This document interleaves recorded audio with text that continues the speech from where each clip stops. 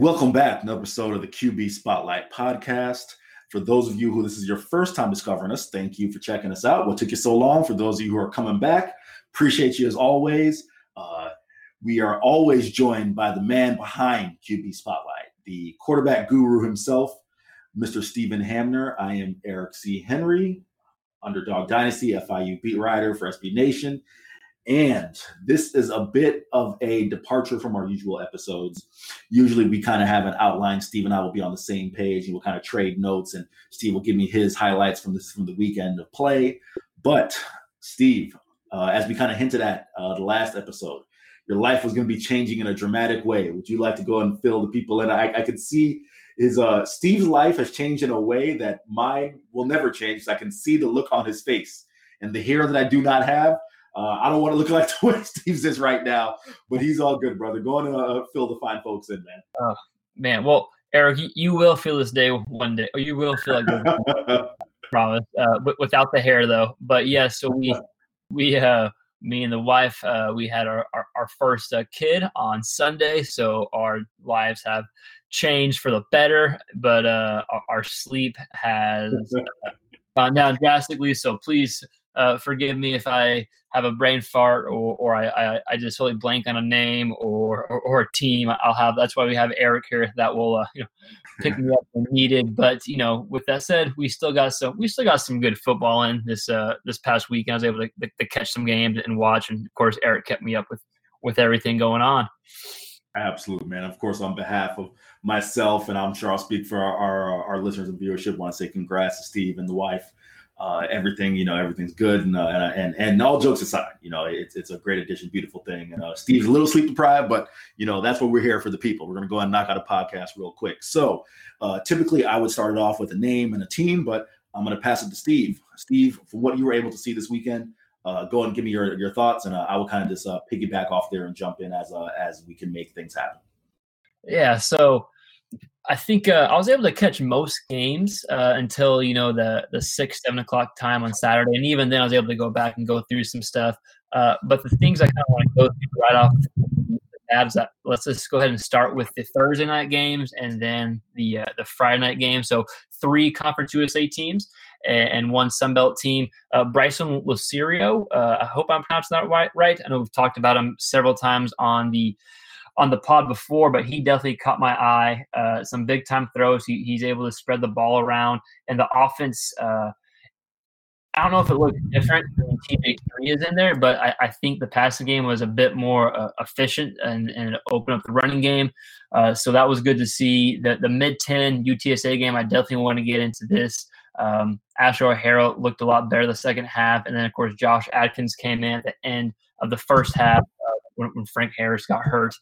And then going on just with I'll just knock out all Conference USA first, and Eric can kind of go back through it after that. The Liberty FIU game, a lot of good takeaways there. Stone Norton, I think there's a lot of good things to build on with him. He's someone I was able to kind of go back and watch as well. And then Malik Willis from Liberty, just an absolute stud. Someone me and Eric talked a lot about off the phone.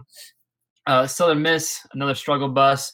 UTEP, another their third win of the season against UL Monroe, and Hardinson did some good things, and then Louisiana Tech took care of business. So that was kind of my whole Conference USA kind of a wrap up from the weekend, Eric.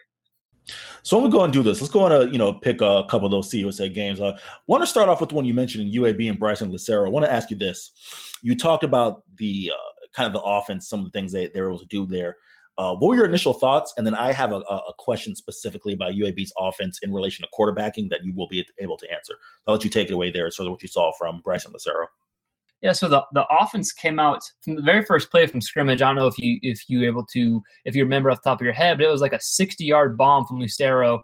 It was a good play action 60-yard bomb completed. So right off there, he was able to show off his arm strength, and then that kind of gets in the defender's mindset the rest of the day. And so that opened up the running game. Spencer Brown was able to have over 100 yards, 3 touchdowns on the ground, and they won handily. There was like 28-10 at halftime, and they just coasted through the rest of the way. But Lucero shows a big arm. He also shows he's very comfortable in the pocket, which sometimes TJ3 will, rely on his athletic ability to leave the pocket even when he doesn't necessarily need to. I'm not comparing the two, but just to get an idea of the differences. And Lucero is very comfortable in the pocket. And I mean, this South Alabama is like we've talked about in the podcast before. They have two quality quarterbacks, and they've already beaten a Conference USA team and almost beat Tulane. So I think this is a pretty good win for UAB, and it shows regardless who's at quarterback for UAB, they're definitely going to be one of the better teams in Conference USA. So you kind of touched on it right there, Steve. This is going to be my question for you regarding this game. UAB's offense is one that's kind of predicated around the running game and deep shots. And the reason I feel comfortable saying that is because, granted, you didn't see much of this with AJ Erdley. That was more of a control-based offense. But with TJ3, you saw the deep shots. You saw kind of the big play, boomer bust type deal. Do you see anything from Bryson Lucero that says that he is something that not ongoing an improvement because it's first start, but for example, do you see anything from Bryson Lucero in that offense that says he can elevate it and take it to the next level, as opposed to being one that's just like, hey, here are 5 to 7 deep shots built in a game. We got receivers that can run, go hit him, and then Spencer Brown will go 100 yards on the ground. Yeah, that's a good question. So, like you said, we'll take it with a grain of salt, but it is very encouraging. I thought he was more efficient, and there weren't as many. TJ3 is high risk, high reward, which there's nothing wrong with that as long as you are successful more than you aren't. The rewards, yeah. But Lucero, I think he, at least with this game, showed more efficient and more consistency, which has been TJ3's always kind of like nagging thing. TJ3 is probably a better athlete and is able to use his legs a lot more. So they differ. They differ from a stylistic kind of approach there. But as far as both having good, strong arms and pushing it downfield, they're similar. I think Lucero probably has a better arm and is a better natural thrower, more polished. But coming back to it, like you said, with the run game, as long as Spencer Brown is there and as long as they're able to run the ball like they have been, I think those deep shots are going to be there regardless who is at quarterback. And they've both shown they can be able to complete it. So it's definitely going to be interesting to see if there is a controversy, if they go back to TJ3, if they split like we've seen several teams do so far in 2020. But it's definitely something to watch and could have an impact on Conference USA. Let's go and talk about a team that we haven't talked about a ton. And, no, this, I don't mean this in a disrespectful way, but their play over the past 3 years hasn't warranted much talk from anybody. And that's UTEP. You and I hope I'm not betraying your trust in saying this, because I've said this publicly. We weren't too impressed with UTEP, with their 2 wins over FCS teams. And like we said, this being their 3rd win, they have more wins now than they've had in the past 3 years combined. So now they got a win over an FBS team in Louisiana Monroe, one that, yes, in the past 5 years, their highest win total is 6. But Gavin Hardison, I think personally, I've seen UTEP play a little bit. Deion Hankins, that's a guy who, if we're a running back podcast, we'd be talking about him all day, every day. He's a stud. But Gavin Hardison, this is the second ball game I believe he's gone over 300 yards passing. Do you see something from the quarterback position there with Gavin Hardison that impresses you, and just kind of one of your takeaways as far as that offense is concerned? Yeah, so I just got a few eyes on this one, and I'll say a few things with a grain of salt. One, it's great UTEP got 3 W's, regardless if it's FCS or not. With the program, I know we make jokes, but the program that has struggled like they have in the past, 3 wins is awesome. Even if 2 against the FCS. With that said, I think we need to look at, okay, how bad is UL Monroe? I don't, they lost Caleb Evans at quarterback last year, so they're breaking in a new quarterback, and Texas State beat them pretty handily last week. So I think we got to look at the competition. Okay, how bad is UL Monroe? And then back to Hardison. Yes, he threw over 300 yards, but he was 13 of 25. He's got a strong arm and can spin it. However, the completion percentage is one thing to keep your eye on, because they're not going to be able to. At some point, they're going to play much better competition, and their running game isn't going to be able to get us going as much as it has been against SFA and UL Monroe, and after the other team that they beat escapes me. So I think that's something to keep in mind, that just because Hardison has a strong arm and can push it downfield, which he did, but the running game definitely opened that up. So once they get into conference and play more CUSA teams and they take away that running game, then it kind of relies more on Hardison. And so you're going to be able to make those short, kind of quick, efficient throws that they'll need to make to move the ball downfield. Okay, so we'll take a wait and see approach as far as the Miners are concerned. We'll probably keep our eyes on them as the season progresses. They're moving into Conference USA play this week. But let's go to FIU. And obviously, I cover this team, but this isn't about my perspective. It's about your perspective, specifically their quarterback situation. And really, the only one you can evaluate so far is Stone Norton. Max Bortenschlager and Kalen Wiggins weren't given. They each were given 2 reps. 2 reps, right? 2 series, not 2 reps. You can't evaluate anything over 2 reps. They were given 2 series each. And then Butch Davis said post-game to me that the plan was to give all 3 quarterbacks 2 series. And then if whichever one performed the best, they would get the 3rd series from there. The guy who got the most reps, most series, gosh, I think I'm going to get this right eventually. I feel like I'm the one who had a good weekend. Stone Norton. Steve, what were your thoughts? You did a very good kind of video series earlier today on Stone Norton. Just wonder if you can kind of give the listeners, for those who didn't see that video series, a little peek into that and your impression from what you saw. Yeah, so Stone showed a little bit of everything that you want to see from a young player getting his first real action in a big FBS game. So, like we talked about offline, I think it's important for listeners to know that Stone's just a gamer. I think you said that. He's just a gamer. He gets put in and things change. But the things that I saw from film is, one, he's got the ability to make any throw on the field at this level. He's got a strong enough arm. I think in one of his touchdown throws, he had 2 on one of his touchdown throws. It was from about the 47.5-yard line, right close into the end zone as he's getting hit. So that's about 50 yards in the air, taking a shot in the chest. So that's always impressive, just to have the physical tools to make that throw. But the thing that impressed me more was just kind of the mental makeup of things. There's several 3rd downs where his first read wasn't there, second read wasn't there. As opposed to freaking out, he bought time, moved in the pocket, boom, made a completion, kept the drive alive. Also, some big-time throws, especially in that last drive, not the last drive, the second to last drive where they scored the touchdown to make it 36-34. And there are some big-time throws to keep them going along at the end of the 4th quarter. And so I think the fact that he can trust his receivers enough to make some of those throws. He was the 3rd guy in, and so he's already having to kind of get the swing of things, as the game's already at halftime or close to halftime whenever he actually got in. So I think there's a lot to build on. I think it was an impressive performance, and I don't think that the score is nearly this close without Stone Norton. Another thing that's important is the running game got going, which was huge. But I think if Norton's the guy moving forward, I'd assume he is someone that they would put as a starter coming up. Then that could be a big compliment to the run game that they had against Liberty. Really quick, before we transition to Malik Willis, I want to ask you one thing about your video series on Norton here. And you talk about one of the things you say in specificity is keeping the eyes downfield and buying time in the pocket. How unique is that for someone who was playing his first collegiate football game? Yeah, I think big time, especially that was a 3rd down. That was a 3rd down play. So I think the fact that he was keeping his eyes downfield, moving the pocket, and it was a big situation. They were down at the time. They had to keep the drive moving. That says a lot. And I don't want to misspeak, but I think he has trained with QB Country. They're big.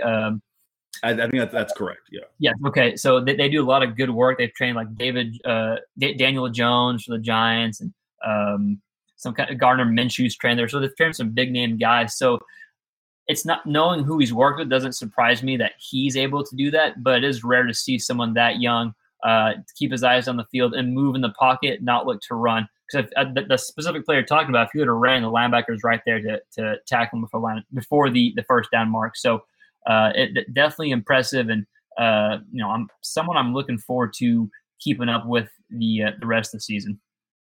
So let's go and talk about Malik Willis here for a second. And I know, being at that game, I know what my impressions were.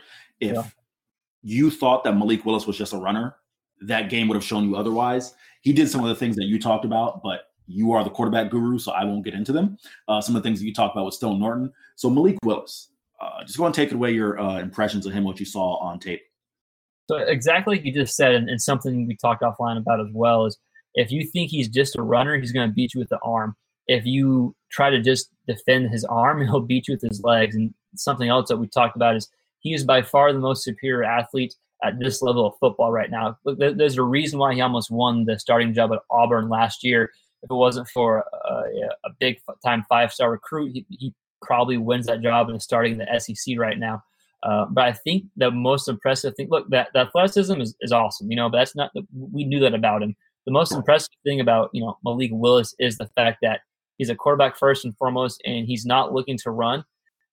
He has great footwork in the pocket. He's got a rocket arm, very efficient. And he also trains with a pretty big quarterback guru, quarterback coach, Quincy Avery, who's trained like Jalen Hurts, Deshaun Watson. So I've seen them work on stuff with that. So both these guys that we've watched were extremely polished quarterbacks, different styles, but both quarterbacks nonetheless.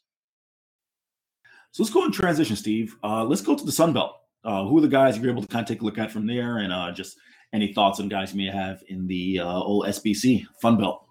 Yeah, Fun Belt. So the South Alabama starting off against UAB.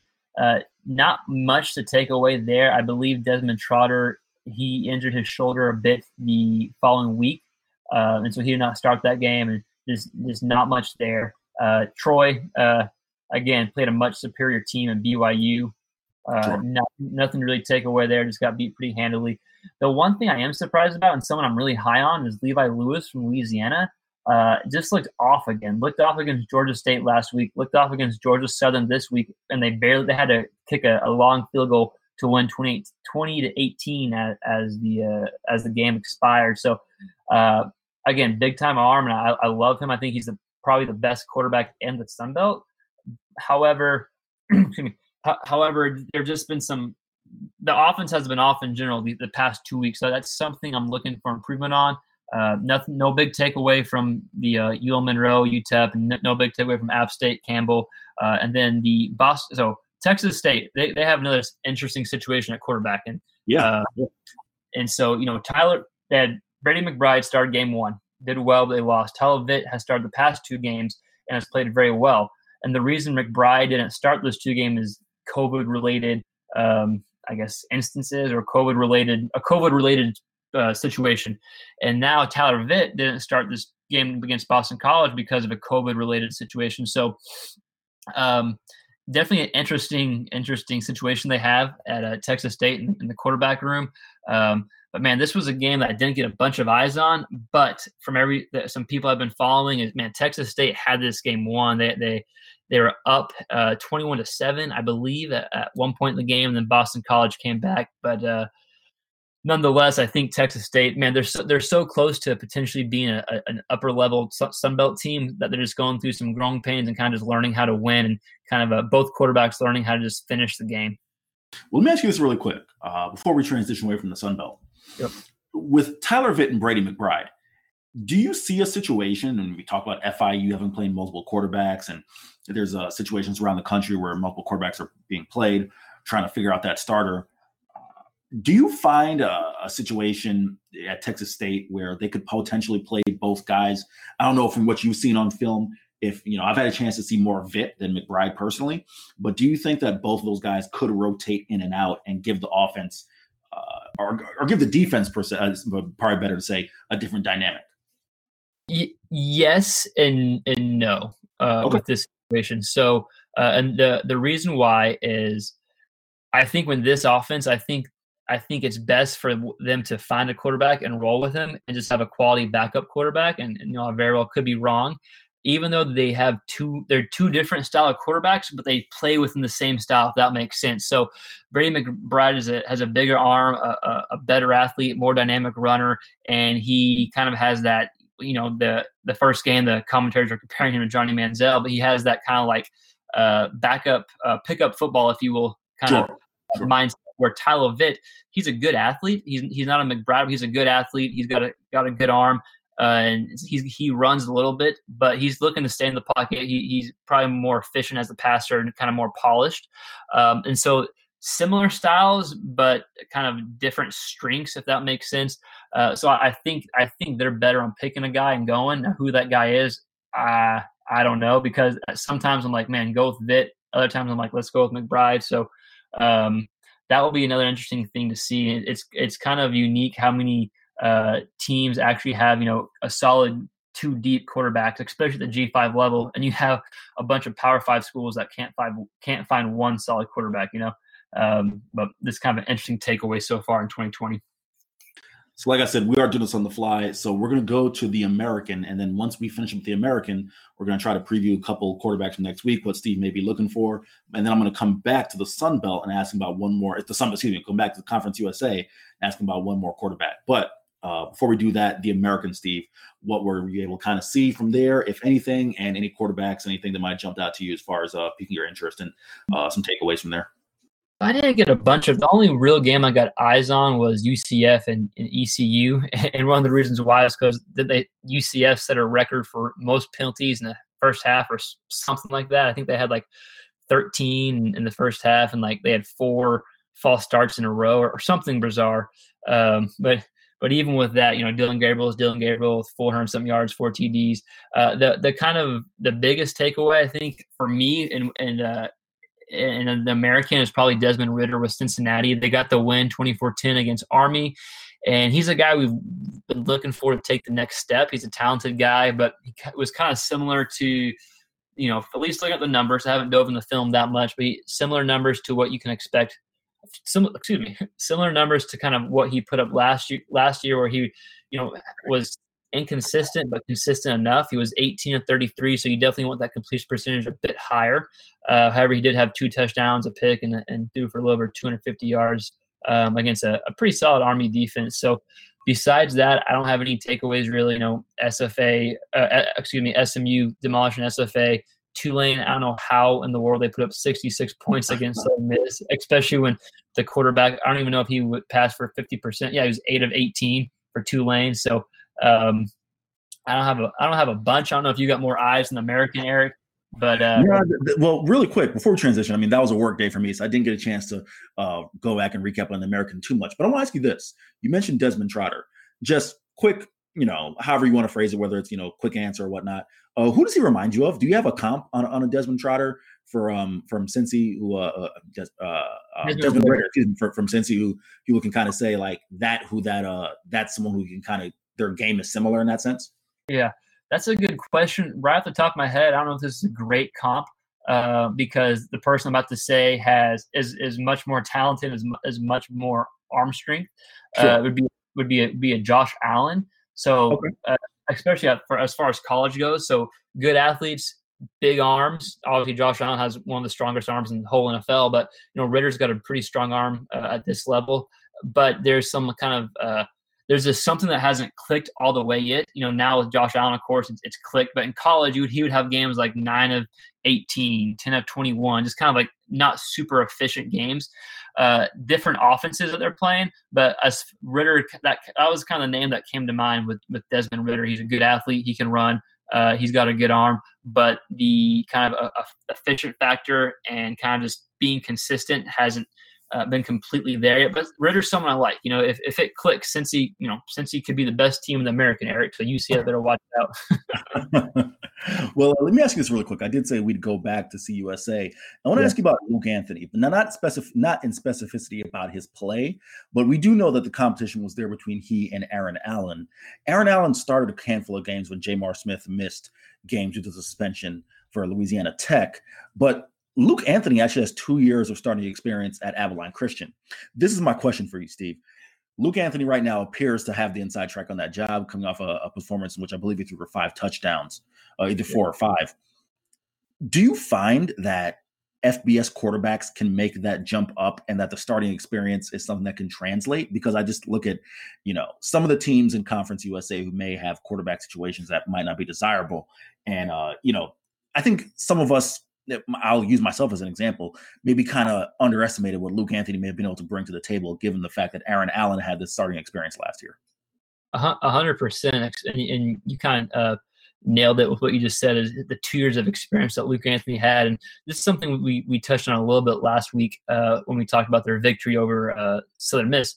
But, when going from the FCS level to, if you have success at the FCS level, and you go up to the FBS level like Louisiana Tech, where it's a jump, but it's not like he's jumping from an FCS team to, LSU or Texas. So the style of play isn't necessarily a drastic leap, even though it is a jump. But with that said, he's taken the leap, but so are the players around him. And so, like we talked about last week, cover two is cover two. If he's throwing a seam route, it's a seam route. He's just throwing to better players. And so the fact that he's seen that more than Aaron Allen, even though Aaron Allen has started more games at the FBS level, I think has probably been the advantage of why he is finding so much success. And granted, it was against HBU, but still, HBU's got a pretty darn good quarterback. So Luke Anthony had to make sure that Louisiana Tech scored a lot of points. Side note, I said this on the Conference USA podcast earlier today. Bailey Zappi probably would be a top 3 quarterback in Conference USA right now. I mean, that's just he is balling. Don't you hope that he transfers next year and plays the extra year at a FBS school? Because the way he's playing, more than half the schools in all of college and all of FBS would take him. I'm not even talking about a G5. I think there are P5 schools that would take a Bailey Zappi in a heartbeat, and that might be something I have to keep an eye on given the eligibility situation because of COVID. Steve, as we transition into week 5, I will let you, do you have any specific quarterbacks, or I can call out a few? I think in specificity as far as Conference USA, we're going to get a chance to see a couple of quarterbacks we have not seen play at all. How do you want me call them out, or how do you want to do it? So before we do that, how about you call them out and let's go over it. And 2, I want to touch on Asher O'Hara real quick from Mid-Tennessee UTSA. Okay, just real quick. And once again, for the listeners at home, Steve, if you listen to get in this podcast, you had an eventful weekend. So we are calling this on the fly. So forgive us for our bit of show prep as we're about 25 minutes into the podcast. Steve, take it away, Asher O'Hara. So yeah, with O'Hara, someone that we obviously both liked a lot. This has been probably the most disappointing offense so far, as far as the guys that we kind of cover. However, I think Middle Tennessee may have found their stride, if you will, on offense. So the first half was pretty atrocious for Middle Tennessee. Even though they did score 10 points, O'Hara had 2 bad picks, and it kind of looked like the same offense that you saw against Army and against Troy. They got just pounced. I mean, the total score combined in those games was something like 90-something to 7 or something, outrageous. But the way I kind of view O'Hara's play, because he struggled the first 2 games in this first half, and the second half came on fire. He was 31 of 47, 372 yards, 3 touchdowns, and 2 interceptions. But those 2 interceptions came in the first half, and he ended up running for 60-plus yards. What I saw in the second half was totally different in the first 2.5 games. And what I'm going to relate it to, since it's the first day of MLB baseball today, I'm going to use a baseball analogy. Plus, I know you're a baseball guy, Eric. So, when a player starts getting in a slump, a hitter starts getting a slump, he doesn't realize it until he's 3-4 games in. When you go 0 for 4 one game, you're like, okay, that happens. 0 for 4 the next game, you're like, okay, that sucks. I'm 0 for 8, whatever. When you go 0 for 12, when you don't have a hit for 3 or 4 straight games, that's when you start pressing a little bit and you start kind of doing some stuff that's kind of uncharacteristic in your game, and that's when the slump kind of really happens. And so that's what I saw in O'Hara the first few games. Is things weren't really going their way, so he was pressing a little bit. He had a lot of pressure, potentially the best player in Conference USA people were talking about.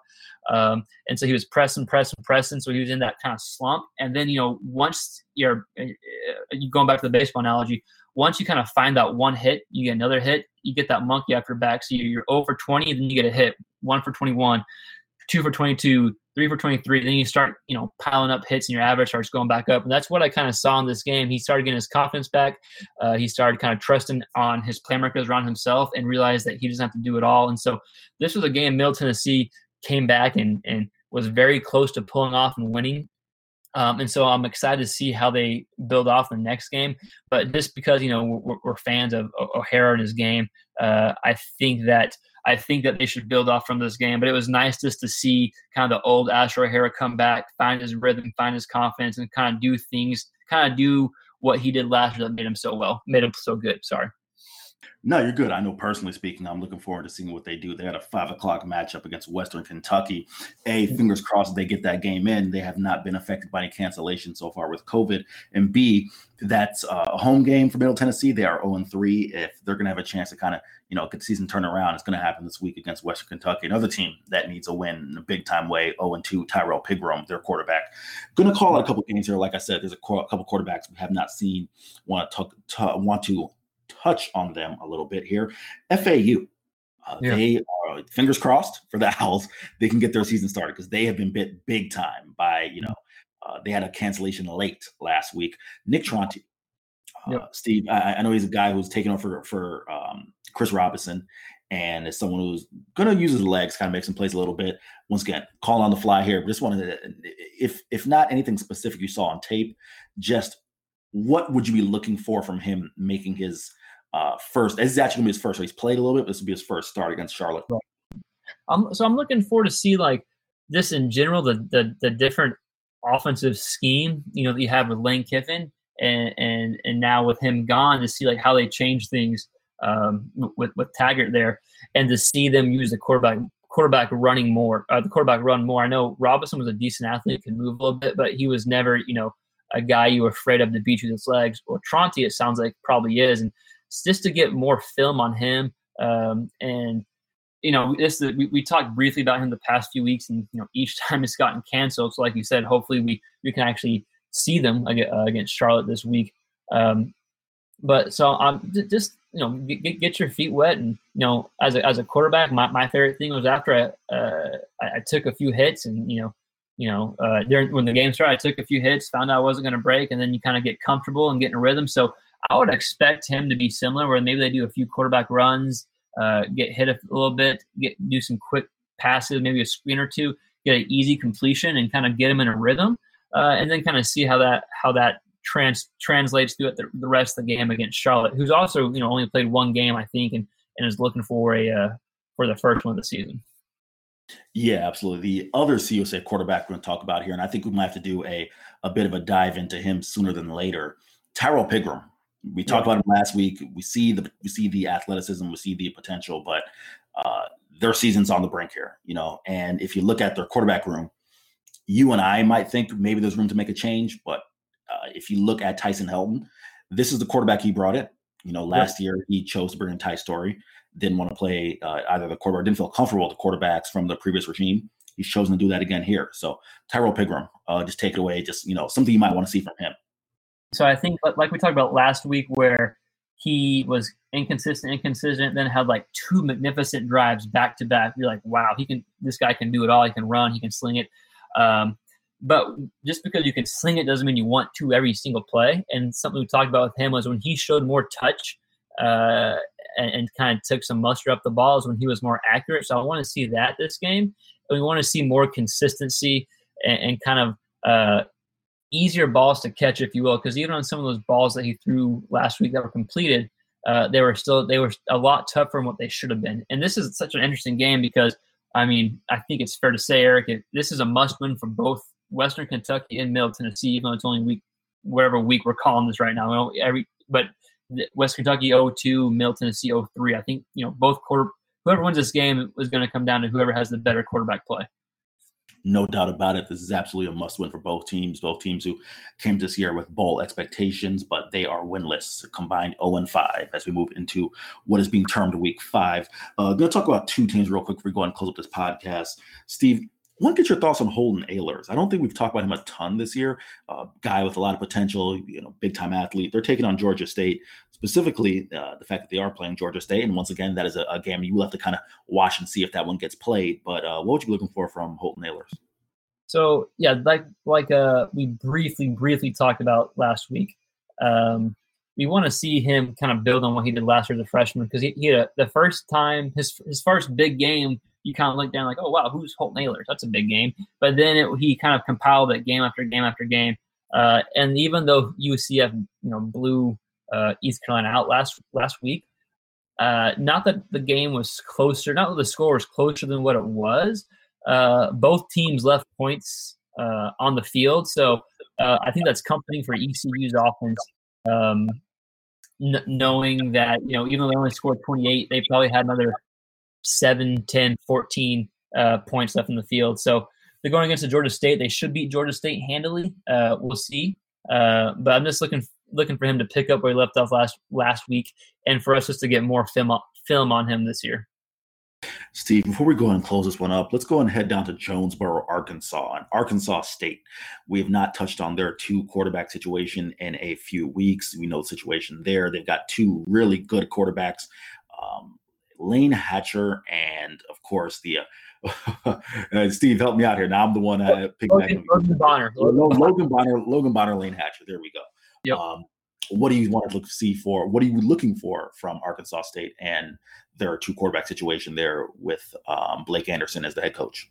So I think it's interesting here, and I won't talk too much on the different style of plays that each brings. It's similar. We've kind of talked about that a lot, but I want to see if they choose.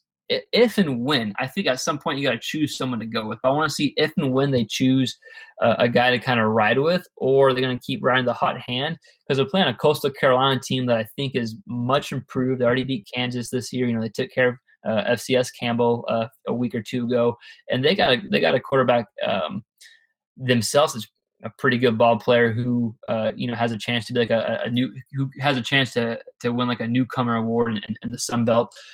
So I want to see if and when if and when Arkansas State chooses to ride with one guy. But like we've talked about before, regardless who's at quarterback, find Jonathan Adams, get him the ball, and you're probably going to be okay.